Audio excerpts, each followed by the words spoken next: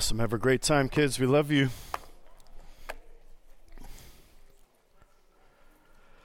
Praise God. How is everybody?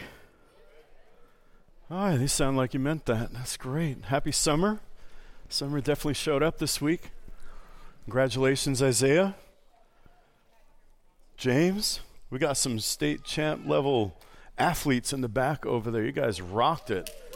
I must say, you look really good in that picture too, man. It looked like a model cover right there. I'm just saying. Now don't go check it out, girls. No, I'm proud of you guys. Thank you so much. And National Archer right over here, Kenna Book. We got some athletes in the house. She made it to nationals.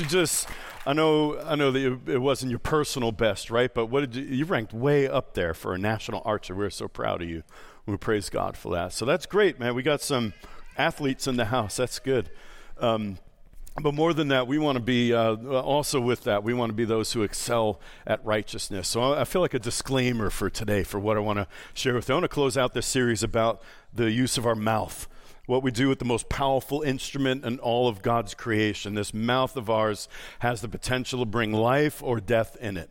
I was just reading an article. I'm still a science geek, so I get these science articles and stuff like that. And I just like keeping up on the latest discoveries, especially in medicine.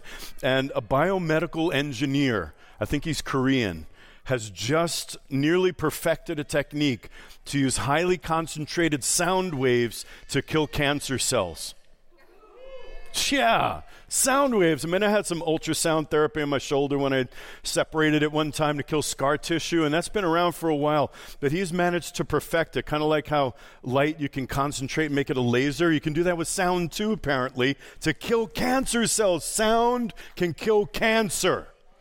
But of course, we've known that since the day that Jesus said, come up out of that grave, and it happened. So we have that power. That's why our mouth is so important. It literally sends something into the atmosphere that God used to create all things. We made in his image and likeness have the same power. So today I'm sharing I'd like to raise us up as a house and equip us today to be those who are countercultural.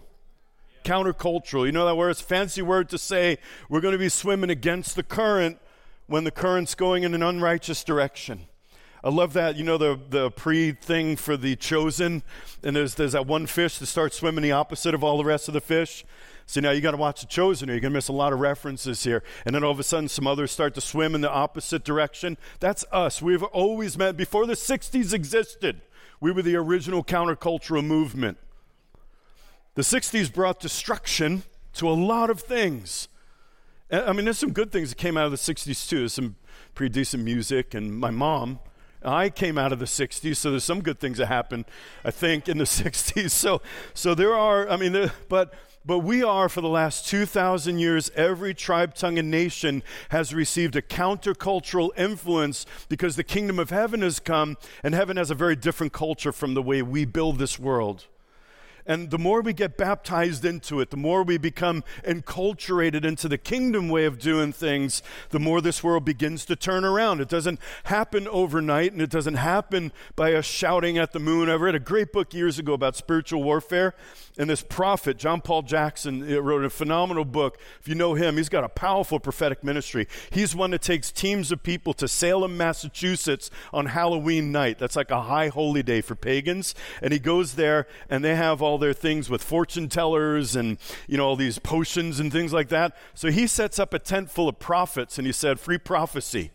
And you come in there and get a word of the Lord, and they are reliable words of knowledge, power of God showing up on that. But he had a great vision the Lord gave him about spiritual warfare when it's done with zeal but no wisdom. And he had this vision. The Lord woke him up at night about a man standing on top of a mountain throwing hatchets at the moon, trying to hit it. And the Lord spoke to him and said, that's what your prayers are like. Right now, you're just shouting at principalities and powers. You're shouting at the devil, but I have a more wise way and I have a more effective way to do spiritual warfare, and it's bring the kingdom of heaven into a place and the forces of darkness become displaced. That's the way we do it. You know, if you read through the book of Acts, and I recommend you got to do it. Read the whole thing one time. That is our story. That's the beginning of the church. That is what, it's not, somebody called it the Acts of the Apostles, but that's not the name of the book. When Luke wrote it, he didn't write at the top, the Acts of the Apostles, my most excellent Theophilus. He didn't write it like that. Somebody put that title on there. You know what that book's about? That book's about the seed of the church growing into a mustard tree, which now has grown to cover the entirety of the earth. And it grew that way by being very different from the world around it. And so when you read about Paul, he's in the city of Ephesus, a city full of idols, like the worldwide stronghold for Artemis of the Ephesians, a really powerful goddess, and they had idols, and the whole city's culture and economy was built around their temples. Now, you don't read about Paul. He was there for 2.5 years, and there's no record of Paul going to like one of the temples and cursing it and yelling at it and tearing down strongholds of darkness like that. Nope. He every day was teaching the kingdom of heaven in the school of Tyrannus. Every day he was imparting Christ to those who would come and learn, and they grew, and it says all of Asia heard the word of the Lord as a result of what was going on in Ephesus. So you want to know what caused the riot? And as you know, if you've read anything about Paul, there's going to be a revival or a riot, and usually a little bit of both, wherever he went. That's how it ought to be with the kingdom of heaven. So the riots started because the strongholds of darkness had no more footings. They had the people weren't buying the silversmith. Demetrius the silversmith was going out of business. He had like a 50% off sale, like an Oriental rug clearance sale, because nobody was buying his idols anymore. That's how we roll. That's how we do spiritual warfare. That's how we displace darkness. We bring the light, and the darkness can't stand its presence. So how we use our mouth as our most effective weapon. So today, the word I'm about to share with you, do not receive it as a corrective word.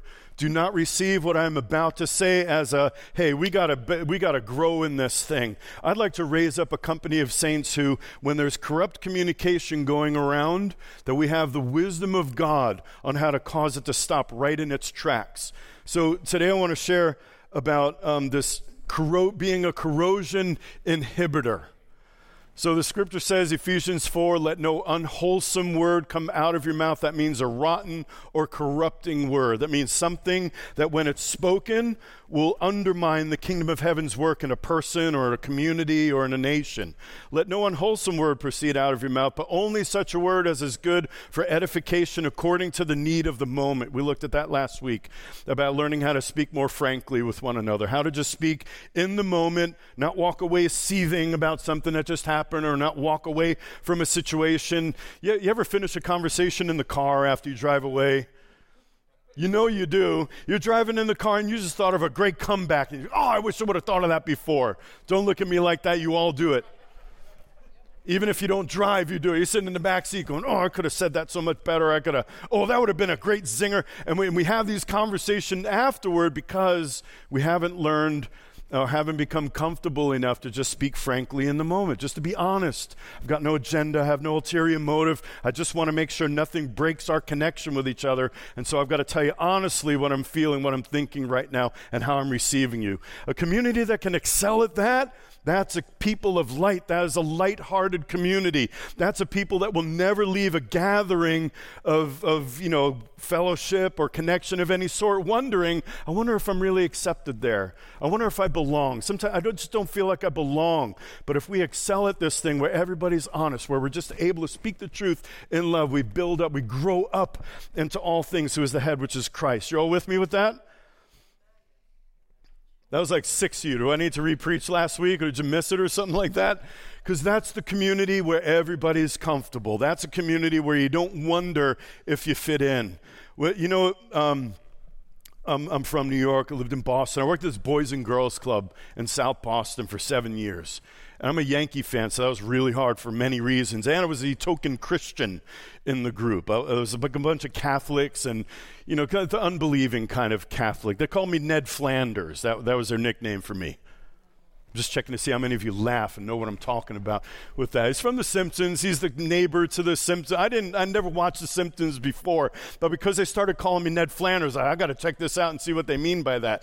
But he's the Christian that lives next door to The Simpsons, and he's always blessed, and he talks a little corny, but you could tell that the guy that wrote it was part of the church at some point, because he's really good at making fun of Christians. There's some people, I mean, they make fun of Christians like this caricature stereotype, and man, you never met a real Christian, did you? But this guy, like, he gets it. But anyway, that has nothing to do with this. So I was the Ned Flanders, I was the token Christian and a Yankee fan, and I needed to run this place, so 360 kids every day after school, and I needed to be able to run it, so I had to earn their respect, which I did a number of ways. But here's the day that I knew that I was going to be accepted, the day that I knew that I was kind of in with them, which I didn't try to do, I was just me, was the day they gave me that nickname, Ned Flanders. When they gave me a nickname, because they could speak frankly, it was like, we get you, we understand who you are, and we're accepting you by making fun of you. Now, I'm not saying that that's what we ought to do in the church, but there's something about that frankness of speech. There's something about, a group of men will do this. Every group of men, everybody's got a nickname. Like in this town, I've noticed, people that grew up in this town, you all have nicknames. Smiley, who had the garage out at the end of town. Everybody's got a nickname. What was yours, Craig, on the football team? Scoot or something like that? You don't want to say it. I won't say it we're live streaming. I won't tell everybody. But everybody's got a nickname. It's because you're known. And now we can have some good, clean fun with each other. There's something about a frankness of speech. When people can speak frankly and honestly with each other, it's how you know I'm accepted here. I'm all good. I belong in this community. So we give grace to those who hear when we speak the truth in love in the moment that they need to hear it. Confronting somebody in their sin and in their rebellion and in their weak moment is the best time to do it. And I want to talk a little bit as I close out today about how to receive words like that, because we looked at some of the reasons why we don't speak frankly, and one of those is I'm afraid of how you're going to respond if I speak the truth to you. A little bit of a you can't handle the truth kind of feeling to it. See, a lot more if you got that reference. Sometimes it's that. Most of the time it's because when we've been honest with people, they walk away offended. There was no motive, no agenda, no, I'm not trying to cut you down by saying this. I'm just trying to be frank because we have something of a breach between us, and I don't like that, and then people walk away. That's the number one reason why people leave a church, by the way, is offense. They're either offended with somebody or something that got said over the microphone by a preacher. They got offended with somebody else in the church. And after weeks and weeks of sitting on opposite sides of the sanctuary, they decided, I can't see that person anymore. I got to find another church. Number one reason why people leave the church that they're in. So to become not those people, to become a people, I'd like us to be the kind of people that wherever we go, corrupt communication stops. Like there's this product I found a few years ago. It's like duct tape, WD-40, and Rust-Oleum Rust Reformer. Top 3 products that have ever been made. I had this cast iron stove. It's a family heirloom. My mother gave it to me, and it kind of gotten rusted and I discovered this. I cleaned it up a little bit, sprayed the stuff on it. It is absolutely gorgeous. Rust Reformer. Did you know that Rust Reformer is an anti-corrosive thing? You can paint over rust. Has anybody ever made that mistake? What happens, well, I'll save you. What happens is if you paint over it, the rust is still going on underneath. It's still doing its thing. And it's still corroding it behind. All you did was mask it, like how Jesus said you make a whitewashed tomb. Just by cleansing the outside, you got to scrub that rust off. You got to do something about it or it'll keep going. This stuff, it's like magic. It actually reverses the process of rust this is why chemists rule the world. It actually reverses the process of rusting and begins to solidify what's left behind. It's an amazing product, and it makes it look pretty at the end of the day, which is the end goal of all things. So it reverses the process, but did you know that our mouth has the power to do that? when there's been corrupt communication, did you know that your mouth has the power to reverse the corruption that's gone out of someone else's mouth, even if it's our own mouth? That if our mouth can bring death, our mouth can surely bring life. Jesus could speak to a tomb where somebody was rotten and corrupted, so much that his own sister said, Lord, he stinketh. He's been in a grave for 4 days, and Jesus' mouth brought the man out. And the only thing that needed to happen was unwrap those grave clothes, because underneath he's not dead anymore. And his skin's not receiving corruption any longer. Our mouth has the capacity to do that. So I saw this post. Bill Johnson put this up a few years ago. Gossip dies when it hits the ears of the wise. Gossip goes around. There's no way around it. And I used to, I was reading the Bible and listening to preachers and that. And they would always say about how the problem with women is gossip. Men are just as bad. They are. Go and hang out at the McDonald's in Halifax sometime. True story. Oh, Liz does. What are they talking about? They're talking about cars, or they're talking about blah, blah. Did you hear what so-and-so blah, blah, blah did? Hang out at Reed Sunoco around those picnic tables in the morning. Men are just listen on a work site sometime. Hey, did you hear what he said? Men are just as bad at it, so let's get over this whole stereotype. Men and women, we all have an issue with gossip. I believe it is one of the most accepted sins in the church. The misuse of our mouth, the talking about things that we shouldn't be talking about with someone else, that has the effect of corrupting their view of somebody.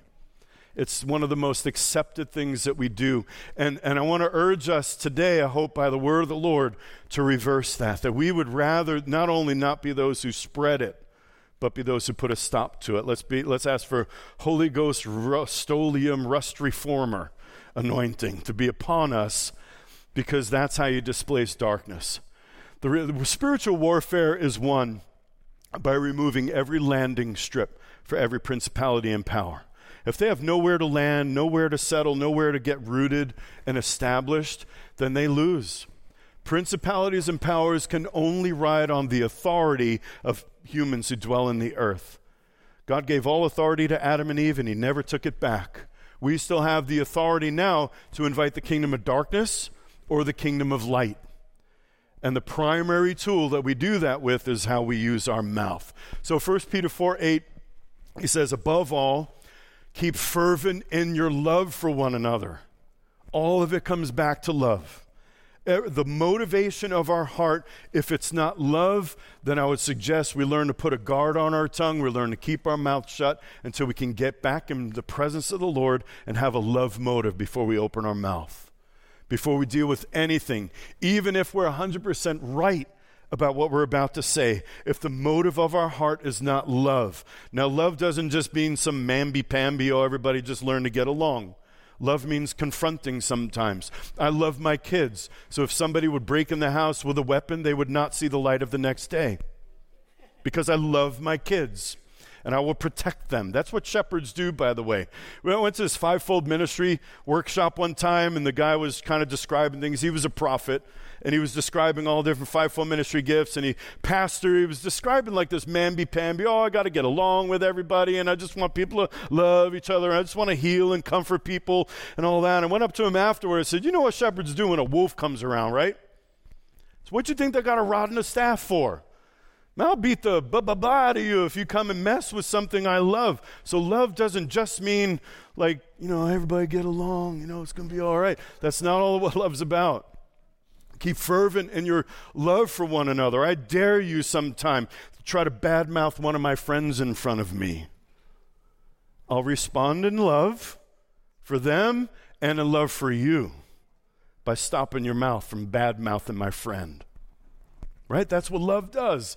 Keep fervent in your love for one another. Why? Because love covers a multitude of sins. Now, very quickly, let's make sure we get something here. That doesn't mean love covers up a multitude of sins. That scripture has been used to cover pedophiles. It's been used to cover outright in the open sin.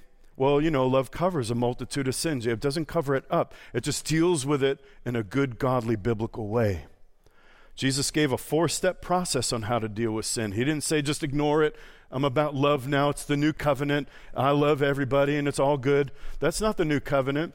The new covenant is now we have access to grace, which means divine enablement to do the will of God. And I'm going to minister grace to you right now by stopping you in your tracks, because that sin is corrupting you and everybody around you. Like a little leaven leavens the whole lump. You're destroying the work of God all around you by what you're doing. So I love you. So if a brother sins, Jesus said, go and show him his fault. Just between the two of you. If you win him over, great. You just won over your brother. But if he won't hear you, and this is where most Christians miss it, we skip over step 1 and go talk to other people first before we talk to that one. Right? Before I go talk to the one whose sin has just become exposed before my eyes or just sinned against me, I'm going to go talk to 2 or 3 other people about it first. And then maybe I'll pray about whether I'm going to go talk to him or not. Can I just save you a little bit of prayer? I mean, I don't want to ever stop anybody from praying. But sometimes God already said it, and the answer to your prayer is, I already told you what to do. You need to go talk to them. So we go to step 1 first. Most people gossip because they skip right over to step 2, because I'm offended with you now and I'm upset with you right now, and so I'm going to go talk to 2 or 3 or 4 or 5 or 20 others about what you did.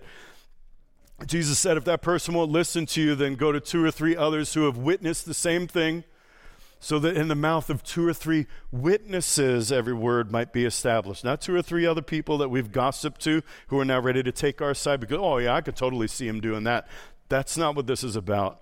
This is, hey, we love you, and your behavior right now, the things you're saying, the things you're doing right now are destroying things around you, and we love you too much to let it continue. So this is like how we use in the addiction community. This is an intervention. We're coming to intervene right now so that you don't corrupt any further around you. Then if they won't hear you, tell it to the church and so on. So Jesus gave us this process, and I'm absolutely convinced now, 20-something years of pastoring, that if everyone would just do step 1 first, there'd be about 90% less corrupt communication in the body of Christ. If we would excel at frankness of speech, loving one another enough to speak the truth in love and to do what Jesus taught us to, then most corrupt communication would just disappear just like that. So there are 4 levels of communication that are unhelpful and even to the point of corrupt. And the first level will be a talebearer. A talebearer is somebody who just loves to tell the news. When we are being a talebearer, it means we just heard some information from somewhere and we can't wait to tell the world about it. It's like a self-appointed news reporter. And I'm going to tell everybody the news of what I just heard. Now, this seems innocuous, right? Sometimes there's good news. We want the whole world to know it. Has anybody else ever spoiled somebody's baby news by spreading it too fast? It's like before the couple had a chance to call their family and all the 20 other phone calls they had to make, the first person they told went and told the world, and then it got back around to that grandparent who's now offended because I heard through the grapevine that you're pregnant. Anybody ever make that mistake? You won't admit to it, but some of you, I know you have. The problem with being a talebearer, and this is, again, it's not about, we want to keep up on celebrating the testimonies, and we want to, be in together as a community. Family shares news with each other. The problem with being a talebearer is that you risk sharing somebody else's news. Sometimes it's just not our news to share. Sometimes not every detail of somebody's life that they've shared with us is for the whole world to hear. That's the biggest problem with social media.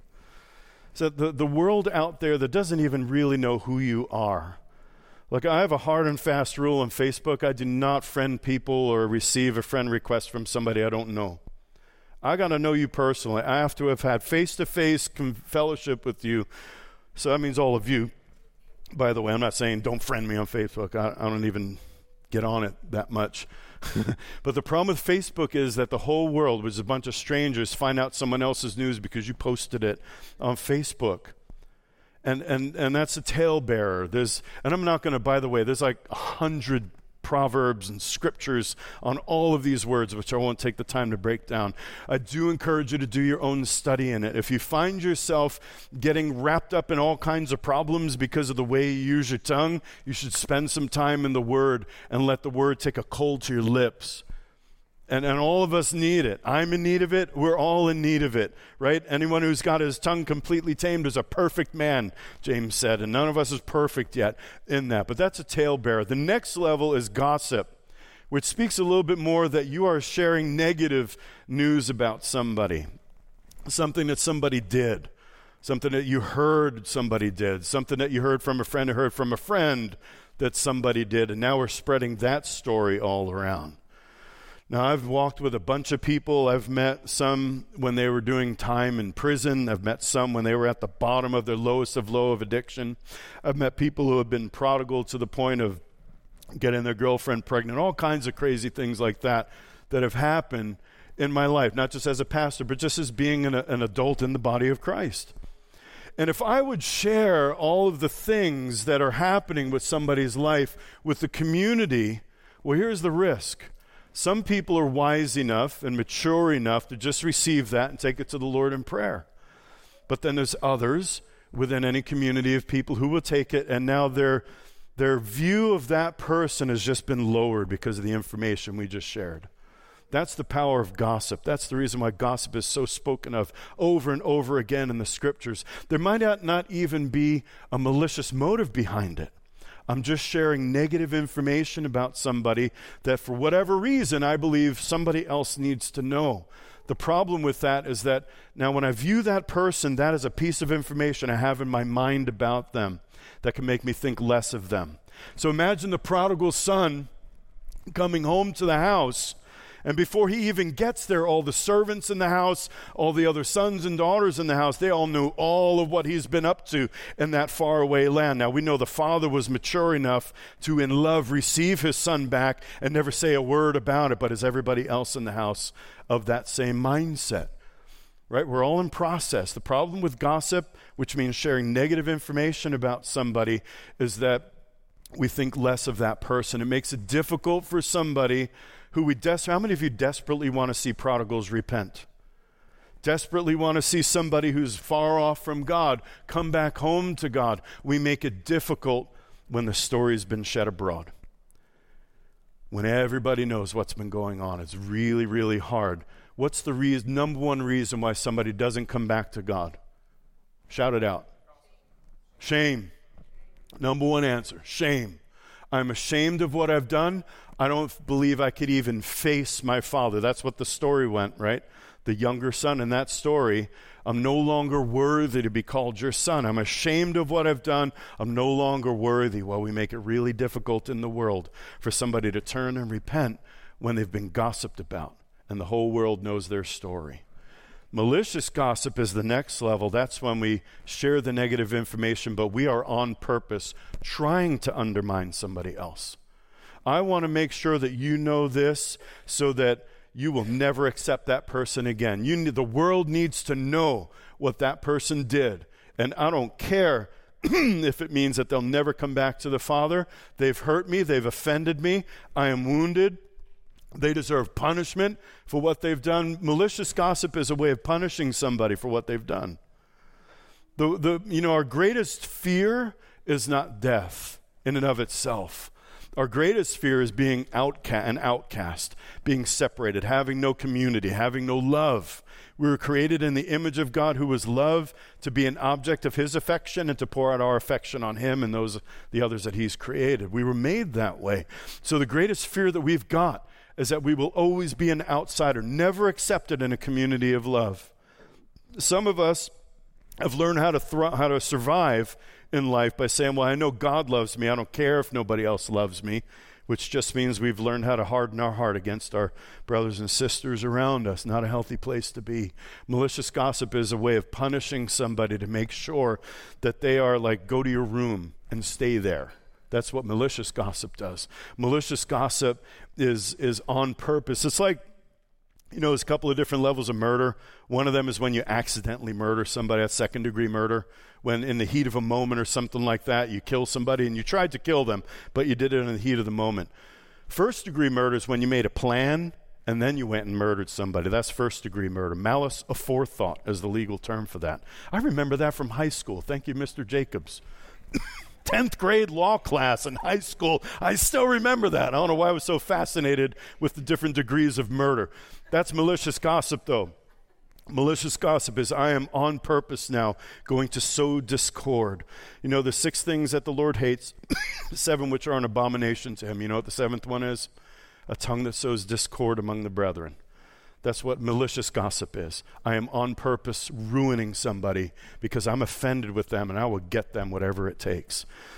The worst level of all is slander. That's when we make up stories because, man, my malicious gossip doesn't seem to be getting anywhere. So now I'm going to have to make up something. Obviously, these people can't see how evil that person is by what they did, what I'm telling them they did. So I'm going to make up some other stuff. I'll turn that molehill into a mountain, or I'll just fabricate things on purpose just to make sure that nobody ever accepts them again. Be on the lookout for these things. I don't believe any of us is a participant in any of those things, right? Love believes all things. That's who. So these are the things that we're looking for. Remember I shared early on about the autoimmune system, how there are things in our body. There are white blood cells that have the capacity to detect a foreign invader. And I'd like us to be that for these kinds of communication, that we are on the lookout when these things happen. We're going to respond in a good, God bless you, sweetheart. Thank you.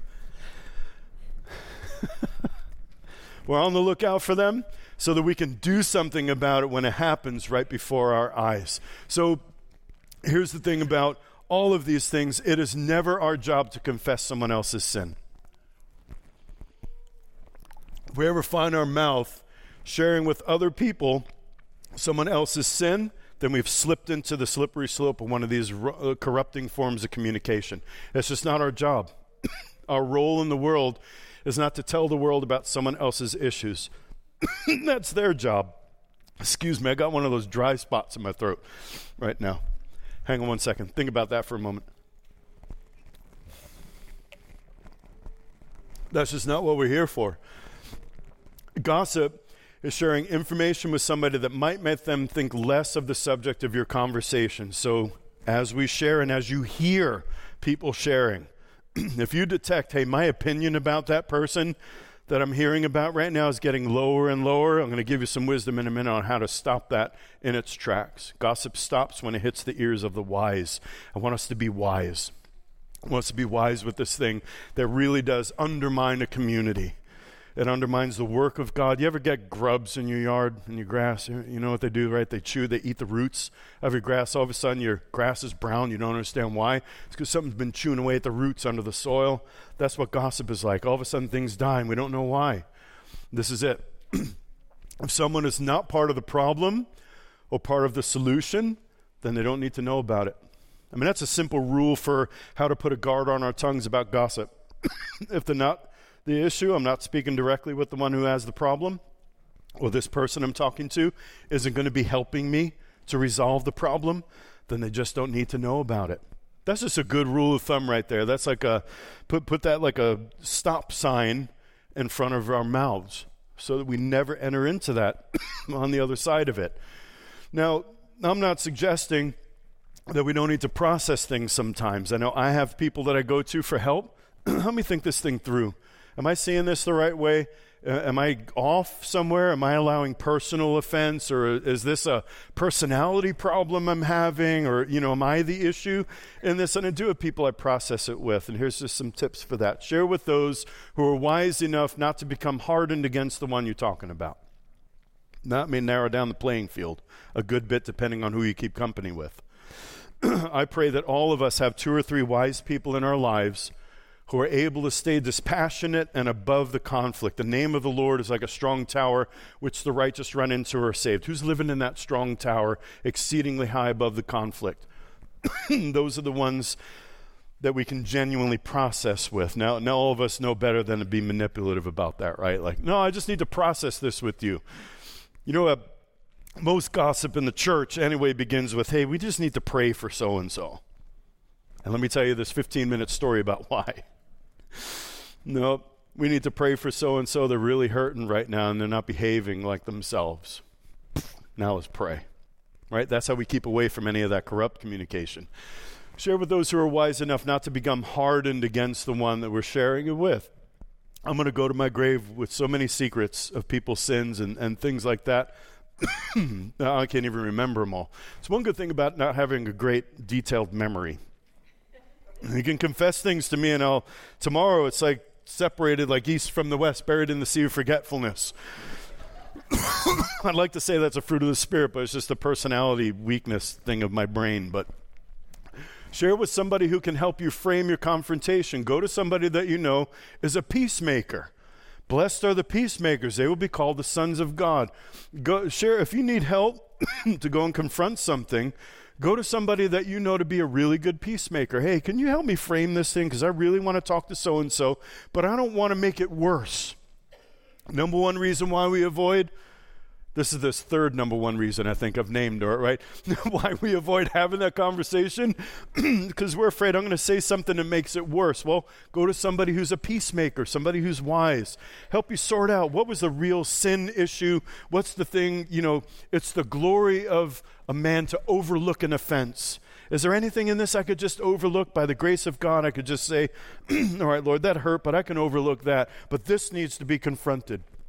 Help me sort those things out from one another and help me frame what is the real issue that I need to talk about. That's very appropriate. Find a wise person. Hopefully you have somebody in your life like that to help you frame it. Share with somebody who you know is going to help keep your heart from becoming offended. This is a really good one.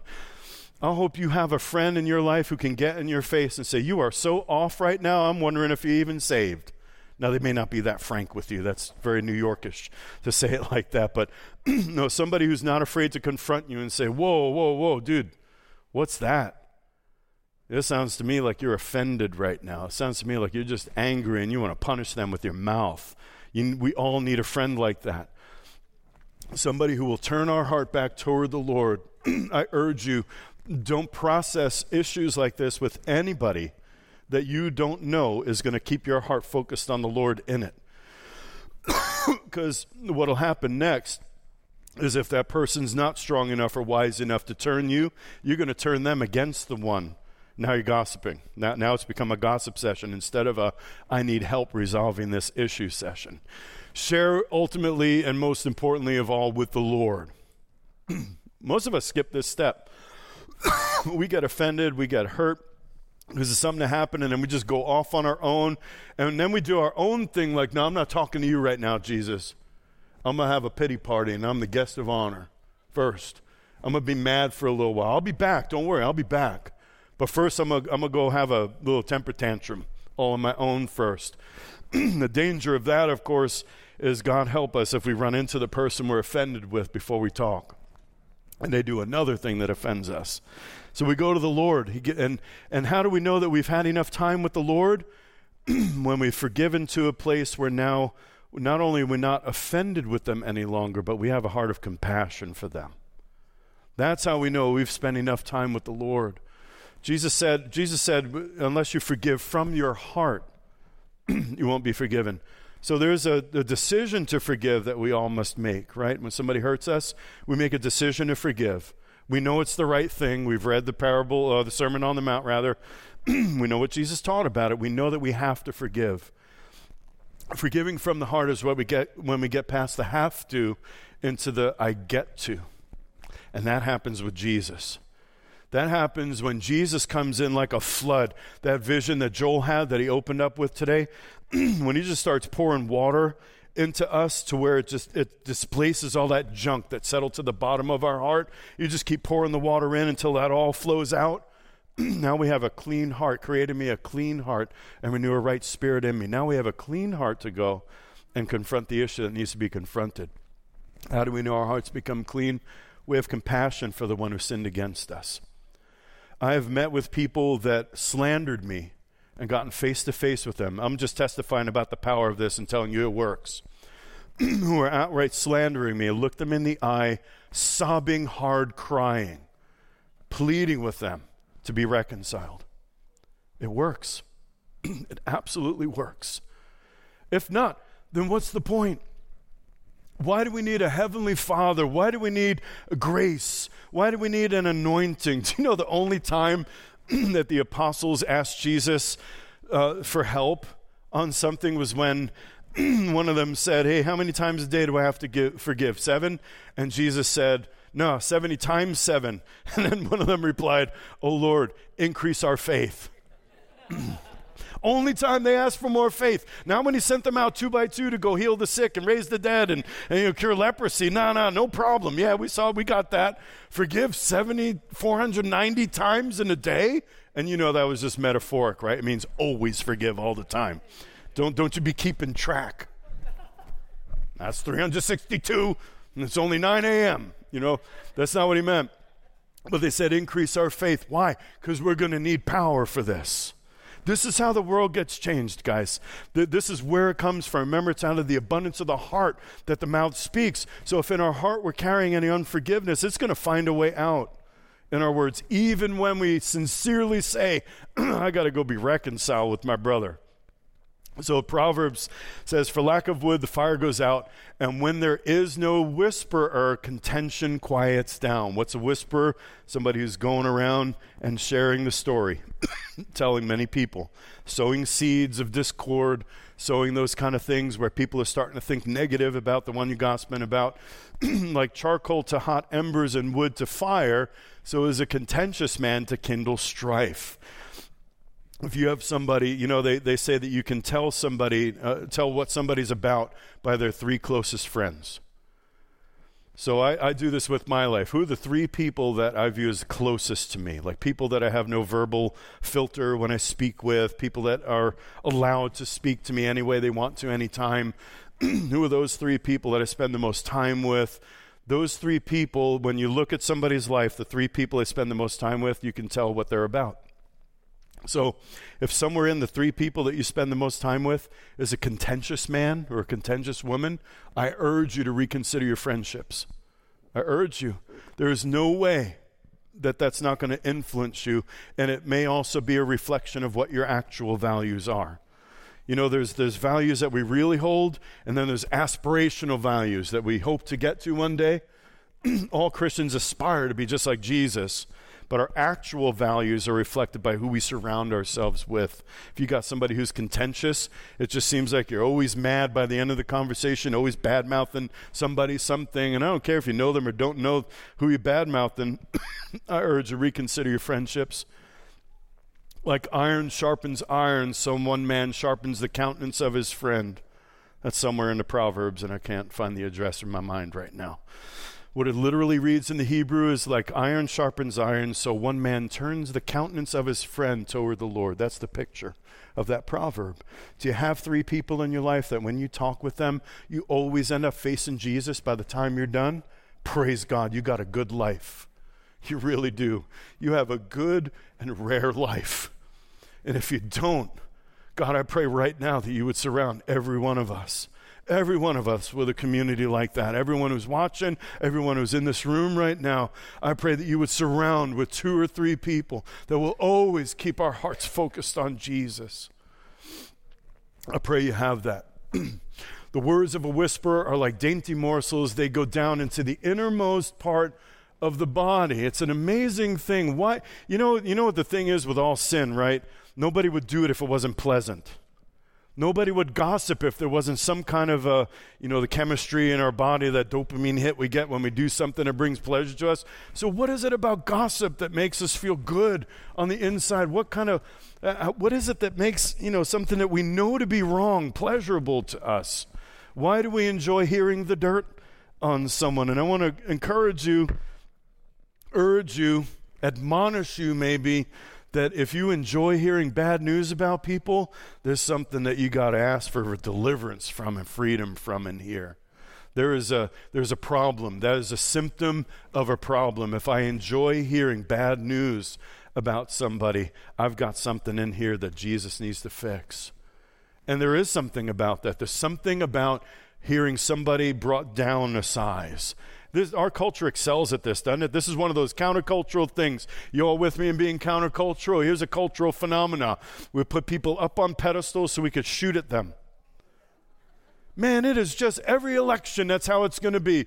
They even strategize now on how not to be the front runner until the very end of the election, because the front runner in the campaign is the one everybody's shooting at.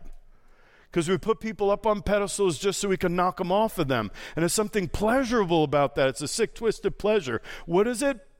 It's because we've got something on the inside of us that's so insecure something on the inside of us that's not rooted and established in the love of God, something in us that makes us think less of ourselves, that it brings us pleasure and delight to see somebody knocked down to size. And the bigger they are and the harder they fell, the more pleasure we can receive from that. Well, that obviously, that's the culture we're in. Countercultural is when we become secure in Christ, and it grieves us to hear of someone's weaknesses. Even when they're somebody that we think is just evil and they have an evil agenda, or there's everything about their lives from what we know is something that really bothers us. This is Daniel when he interprets a dream for Nebuchadnezzar, and he sees that God's about to bring judgment to him. And Nebuchadnezzar asks him, interpret this dream, Daniel. Tell me what it is that I'm seeing. And he tells him, and Daniel's response to him, you can read this, is, oh, my king, if only this dream were for your enemies and its interpretation for those who hate you. That was Nebuchadnezzar, a demonic king who had just conquered Israel and brought Daniel away in captivity. That was Daniel's response to hearing God's judgments coming your way. And you're going to be out there like a wild animal eating grass. That was Daniel's response. How did he get to that place? He was like an Old Testament prophet doing a New Testament prophet thing. He got some kind of grace. Some kind of grace. When we've been perfected in love, even somebody who's behaved like an enemy to us, you all realize that we have no enemy that has flesh and blood, right?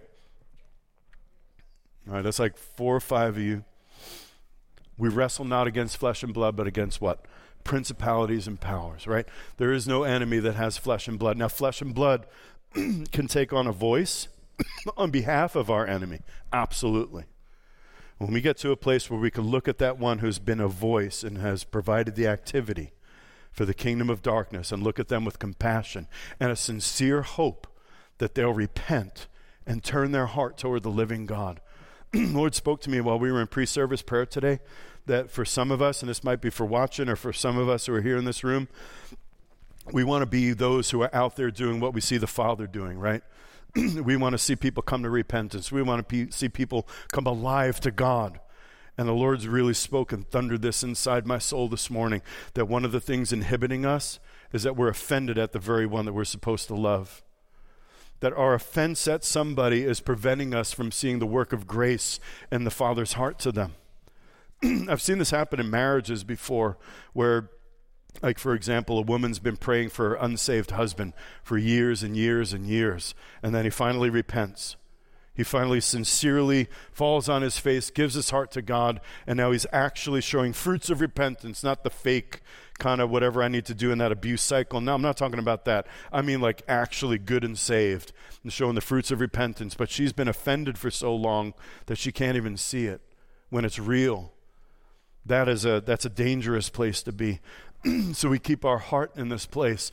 Love, 1 Corinthians says, does not rejoice in unrighteousness, but rejoices in the truth. If we can, this is where all of the spiritual warfare comes back to. God, help me to keep my heart of love. I've been baptized into Christ.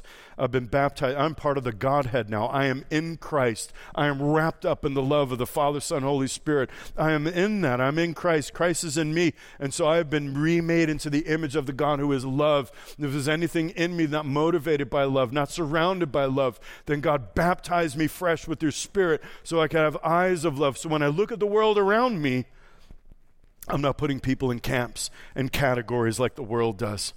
I'm not putting people in, that one's evil, that one's a sinner, that one's a saint. You know, the whole point of all the parables that Jesus told was because the Pharisees had divided the world into 2 camps, saints and sinners. That is not how Christ operates. Jesus brought the truth of heaven to those Pharisees and said, no, the way the Father views it is that there are sons who live in the house, and then there are lost sons who are out there in a dangerous, perilous place. But the Father's eye is always sincerely, eagerly waiting for the return of that prodigal. That's the right place for the heart to be. That's the heart that stayed in love. How do we know that our heart's there? When we hear bad news about somebody just got knocked off their pedestal, we heard a bad report about somebody, it grieves us. We don't celebrate it. It grieves us. So how do we keep, if we hear gossip. Let's become those now who are like that Rust-Oleum. How do we become those who, when gossip hits our ears, it stops there because we help the person who's now using their mouth in a corrupt way? How do we do it? First, number one, remain objective. When we hear a report, there's a great proverb that all of us would do well to remember. He who speaks first in a matter appears correct until another comes to examine him. You ever hear a testimony? I mean, we got one trial. I'm not even going to name it right now because it's so annoying. One trial that's in the news, and you hear somebody tell the story, and you think, what an evil jerk. I can't believe he would ever do that. Then comes the cross-examination. It starts picking away at some of the details of the story. You go, oh, my goodness, that was completely fabricated. Wasn't even true. That's why we do legal things the way that we do them, because we want to get at the truth. When somebody shares information with us, how do we avoid getting into the gossip circle with them? We remain objective. When somebody is sharing with us bad information about somebody, I'm now beginning to look, and I pray that you'll begin to look at that person, because I'll say to people, well, so-and-so is not here right now, so I'm here to help you because you're in this room with me right now. So I'm assuming that you coming and speaking to me means you want my assistance with something. So now you're locked in because I love you, and because clearly you're carrying something that's bringing anxiety into your life, that maybe even it's unforgiveness, which I know will turn into bitterness, which will become roots of bitterness and will defile many. So, since you're sharing this with me, first of all, I want you to know I'm not going to be the judge because so-and-so's not here right now. I don't have their perspective on what just happened, and I'm not saying no, and then you know what they'll say, right? Well, you think I'm lying? No, I'm not saying you're lying, but you are a person of perspective. You are a human, just like all of us, and you have a viewpoint on it. I don't know whether you rushed to judgment over there, whether you made the leap to the island of conclusion over here or not. I don't know. But I'm here to help you right now, not so-and-so that you're talking about, because you're in front of me. So that's going to set the context for this conversation. I'm here to assist you, not to bring judgment or not to enter in. Because the problem is, if I agree with you in your judgment, now I've got a secondhand offense that I've got to work through. And there's no solution for secondhand offense. Do you know that? You can't forgive somebody who didn't sin against you. There's nothing to release. Forgiveness means a debt owed is forgiven, right? So if somebody didn't sin against me, I have no debt that I can forgive them. They didn't rob me of anything. They might have robbed you of something, but I can't forgive them on your behalf. I can keep them released. I can pray that God will visit them, but you're the one who needs to release them from the judgment. You're the one who needs to forgive and release. Forgive their debts as you were forgiven of your debts. That's on you, and I'm going to help you do that now. You all with me? Did I say that right? Sometimes my words get jumbled up in my head. There's no solution for secondhand offense. That's one of the problems with when we engage in any level of gossip, is that we've now put somebody in a trap. Somebody has now heard our words and is now at risk of making judgments about somebody in a situation that they have no firsthand knowledge, they have no perspective on it at all except for yours. And now they may enter into judgment. Jesus said, judge not lest you be judged, for the measure by which you judge will be measured back to you. Now I just put that person in a trap, because if they do make the mistake of entering into judgment with me, now they're under something. Now they've opened the door, given a landing strip for all kinds of things to come into their lives. I don't want to do that to anybody. So when you're hearing it, remain objective. Let the judgment just bounce, reject it. If there's any temptation to enter in and become the hero, oh, I'll save you from that evil blah, blah, blah that you're telling me about right now, reject it outright. Don't let it settle in your heart. Remain objective. Ask the person that you're speaking to, so why do I need to know this? What is it what's your goal in this conversation right now? Like I said, maybe it's because I'm a pastor. When somebody begins to share negative information about somebody with me, I assume you want my help in forgiving them, don't you? Or you want my help in how to go to them in a good godly way to resolve this issue, right? I'll say how many conversations stop right at that point, because we should. This is Holy Ghost Rust-Oleum, Rust Reverser now. because I want to reverse this corruption that you just almost spread to my heart. And I want to make sure that when you leave this conversation, you're not going to go spread it somewhere else. Because I don't know about you, but I don't like driving rusty cars. My first car, I had this 1974 Dodge Dart. It was like poop brown. And it had a 6-cylinder slant. I mean, that thing went from 0 to 100. And anyway, it was just a powerful car, but it was entirely rusted out underneath. Like it had been welded in 3 different places. And it was one of those cars where when you hit a bump, you really wondered, I don't see any wheels spinning down the highway. I think I'm okay right now. It was like that. That is not fun to drive in a car that's got corruption in it, where like your fender is held on by duct tape. Not fun. Nobody wants to live in a community where it's allowed to spread. So this is how we say, all right, this is where the rust reverser begins. I'm going to help you. Why do I need to know this? Tell me what your motive is in this. And a lot of folks at that point, I've had them say, oh, you know what? I just really am angry right now. And I'm sharing this with you because I'm angry right now. Okay, that's a good starting place. Confession is the beginning of inviting grace into our lives. Now that you know that you have an issue, let's pull that log out for a minute, because Jesus does want you to take the speck out of that brother's eye. Right? We looked at that last week. It's no fun. Jesus didn't say, don't take the speck out of anybody's eye, you filthy, judgmental, blah, blah, blah. He said, no. I want you to get the speck out of your brother's eye, because then you'll walk around all day like this. I want you to help him with that. But first you got to get the log out of your own eye. You're going to be whacking into people with that log. So let me help you remove the log from your eye. Why do I need to know this? That's a good question to ask. Then offer to help resolve the issue. How can I help you with this? Would you like me to open up the Word and show you a little bit about what Jesus taught and about how Paul went about resolving conflict? There's a lot of great information in the Bible about how to resolve issues. It's God's favorite thing to do. Reconciliation is our ministry. We are called to reconcile people to the God of heaven, so let's become masters of it here among ourselves and among all of those that we touch and all those with whom we connect. Let's be masters of reconciliation. So how can I help you with this? Maybe it's not such a big deal. Well, no, it was a big enough deal for you to come and talk to me about it. If it was important enough for you to voice to me, then it's important to your heart. The abundance of your heart just spoke some things, and I love you. And now I'm locked in because you came to me with this. So how can I help you? Okay, well, I'm going to go talk with them. Okay, you're going to go talk with them. I'm going to follow up with you in 3 days. I'm going to ask you, how did it go? Because you just told me some bad information, and you said, well, I'm going to go talk to them about it, which you should have done in the first place. And I'm going to follow up with you in 3 days and see how it went.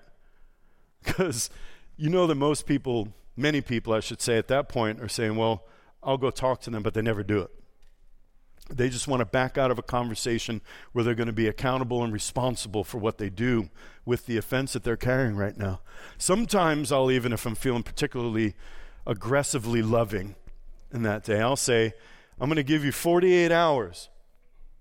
48 hours to go and talk to so-and-so, and then I'm going to call them to let them know that you're offended with them. You know why? Because Jesus said, if you bring your gift to the altar and you remember that someone has aught against you, leave your gift at the altar. First go be reconciled to your brother, then come and make your gift. So I don't want them to be bringing gifts to the altar knowing that there's somebody offended with them out there, because I want them to live biblically too. So I'm going to give you 48 hours, maybe 72 if I'm feeling gracious that day. And then if you haven't done it yet, I'm going to let them know, hey, you got an issue with so-and-so, and I don't want to be driving a car that's got corruption in it, so I'm going to help you two to come together. I will be mediator if you need me to, but this isn't going to be just sitting like this. Now, some of you have experienced that with me. If you haven't, I hope that doesn't prevent you from coming and asking for help, because this is something we've got to master, guys. This is something that we have got to be the best in the world at. I was reading through 1 Corinthians, and in chapter 6, Paul gets into this thing where there were brothers suing each other and going before an unrighteous judge. So the two Christians going before a pagan judge because they couldn't figure out some dispute that happened at the marketplace or something like that. And they're suing each other. And Paul freaked out. He said, what? Is there nobody wise among you that could bring the two of you together to work this thing out? You telling me that in a church your size, with all the gifts of the Spirit flowing the way that you have them flowing, that you can't find one wise person who could objectively and dispassionately listen to you and help you work that problem out? Can I just tell you something here at Hillside? We've got a whole heap of people that are wise enough to help with any conflict we got going on in this place. I'm looking at some of your faces right now. There are people in this house that if you will open yourself and trust and say, yeah, I want some help. I don't want there to be so much as a thinnest of veils between me and anybody that I call brother, anybody I call sister. Yes, I want some help resolving this thing before it blows up and I end up doing something I regret later on. I pray that all of us are courageous enough to be willing to come and say, I may have a log in my eye on this subject. I've got a perspective and I believe it may be twisted because I'm offended right now. Would you please get involved and help? Man, I could name 30 people right off the top of my head that are present in this room who could help with that. So let's be that. Follow up afterward. Let me close out this series on the tongue. That's so much more that could be said about this, but I pray that we just master the art of using our mouth to be ministers of reconciliation. Ministers of righteousness, ministers who, man, when there's corruption going around our community, when it gets to one of our ears, that's the end of it, and the rust reverses, and now we're going to begin to sow righteousness in that place. And so in Ephesians 5, Paul wraps up this whole section of don't be drunk with wine, there's dissipation in that, but be filled with the Spirit. Speaking to one another. How do we speak to one another? In psalms and in hymns and in spiritual songs. Notice it didn't say you have to sing to one another. I mean, if you do that, that's great. You know, some of us can do it. Some of us shouldn't do it. I'm not going to name who shouldn't do it, but you can speak those things. Why? Read the book of Psalms sometime. There's not a single experience. There's not a single emotion. There's not a single thing on earth that any of us have ever gone through that isn't covered in the Psalms, where you can't find. In fact, if you only had one, if I were lost on a desert island, I could only take one book of the Bible with me, it'd be the book of Psalms to help me maintain my fellowship and my communion with the Father. Every single human experience is in that book. Speak those things. If you are a worshiper, if you're a worship leader, if you're a worshiper, which is all of us, that is your book. Try to memorize all 150 of them. It may take you a while when you get to 119. That's a real long one there. But all the other ones around it, man, start with some of the short ones in the middle. Blessed be the Lord, O you servants of the Lord, which by night stand in the house of the Lord. Lift up your sanctuary and bless the Lord. There you go. That's your first psalm to memorize. There's all kinds of great stuff. Speak those things to one another. Excel at that. Speak in hymns and spiritual songs. That's the song of the Lord. That's the new thing that rises up. That's that, man, I got a speck in my eye. That's why I kept talking about it. Make melody with your heart to the Lord, always giving thanks for all things in the name of our Lord Jesus Christ to God, even the Father. That's that next verse. And then it closes out with this, and this is the where I want to kind of close this series on the tongue, because be subject to one another in the fear of Christ. That means that we are willing not just to speak the truth in love, but receive the truth in love. Being good receivers when those who love us enough to speak the truth to us. That makes an easy culture to be able to speak the truth in love. That eliminates that anxiety and that fear of, wow, I'm afraid that you're going to attack me back if I share something with you that's hurtful in the way you've been behaving. I'm afraid of your response. Now, what if the response was, wow, all right, I want to hear that.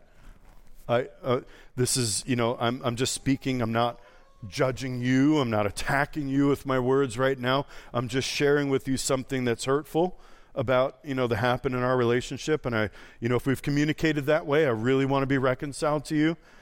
If we receive it well, and we become those who submit to one another in the fear of Christ, be subject to one another. That's all of us. That includes me. There's no hierarchy, right?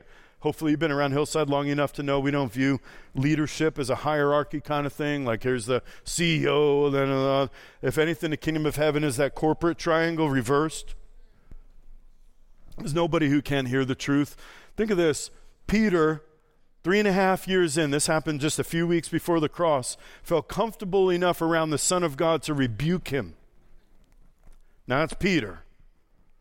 But Peter is the rock upon which Jesus said, I'm going to build the church. So he's the prototype for what Christians are like. He had no problem rebuking Jesus. That meant that Jesus himself set up a culture around him where his disciples could talk to him. They could ask questions. They could rebuke him even. Not a good idea to rebuke the Son of God. You're going to be wrong every time. But, the point is that he created a culture around him that they were free to speak. He was free to disagree when they spoke, but they were free to speak, be subject to one another. All of us. There's nobody above rebuke. There's nobody above correction. There's nobody above reproof. Nobody in the body of Christ. The leaders who fall. Great series of book you got to read sometime, especially if you're called to leadership. It's called God's Generals by Robert Liardon. Why some succeeded, and we're talking about like people that shaped Christian history. Why some succeeded, why some fell. And he just studied. Here's all the characteristics of their life, their relationships, all the things that they did around them. 201, the ones that fell and fell hard, it's because they viewed themselves as above reproof. Nobody's going to tell me I'm wrong. Nobody gets to tell me that I'm off. And these are people that are in like open adultery, going out having a healing crusade with like literally giving a key to somebody in the middle of the service for some woman to go meet him back at the hotel room. That happened because the people that were surrounding that person were not permitted to speak into their lives anymore. Nobody's above reproof. Nobody's above rebuke. In fact, wise people seek it out. Wise people are always looking for areas of improvement. There's nobody but Jesus that doesn't have blind spots. There's nobody but Jesus that doesn't have weaknesses. And there's nobody but Jesus who, even when we know what our weaknesses are, still don't fall into the same thing. That doesn't make you a hypocrite. It makes you human. It means that you fail, you fall. That's why, as I've shared with you, anybody in this house that feels called into any kind of leadership, I urge you to submit yourself to the body of Christ. Submit yourself to the discernment of the saints of God. Be bold enough. I just spoke with a friend the other day. I forgot to ask her if it was okay to share this story, so I won't name him or her. Somebody who feels a call to some kind of ministry.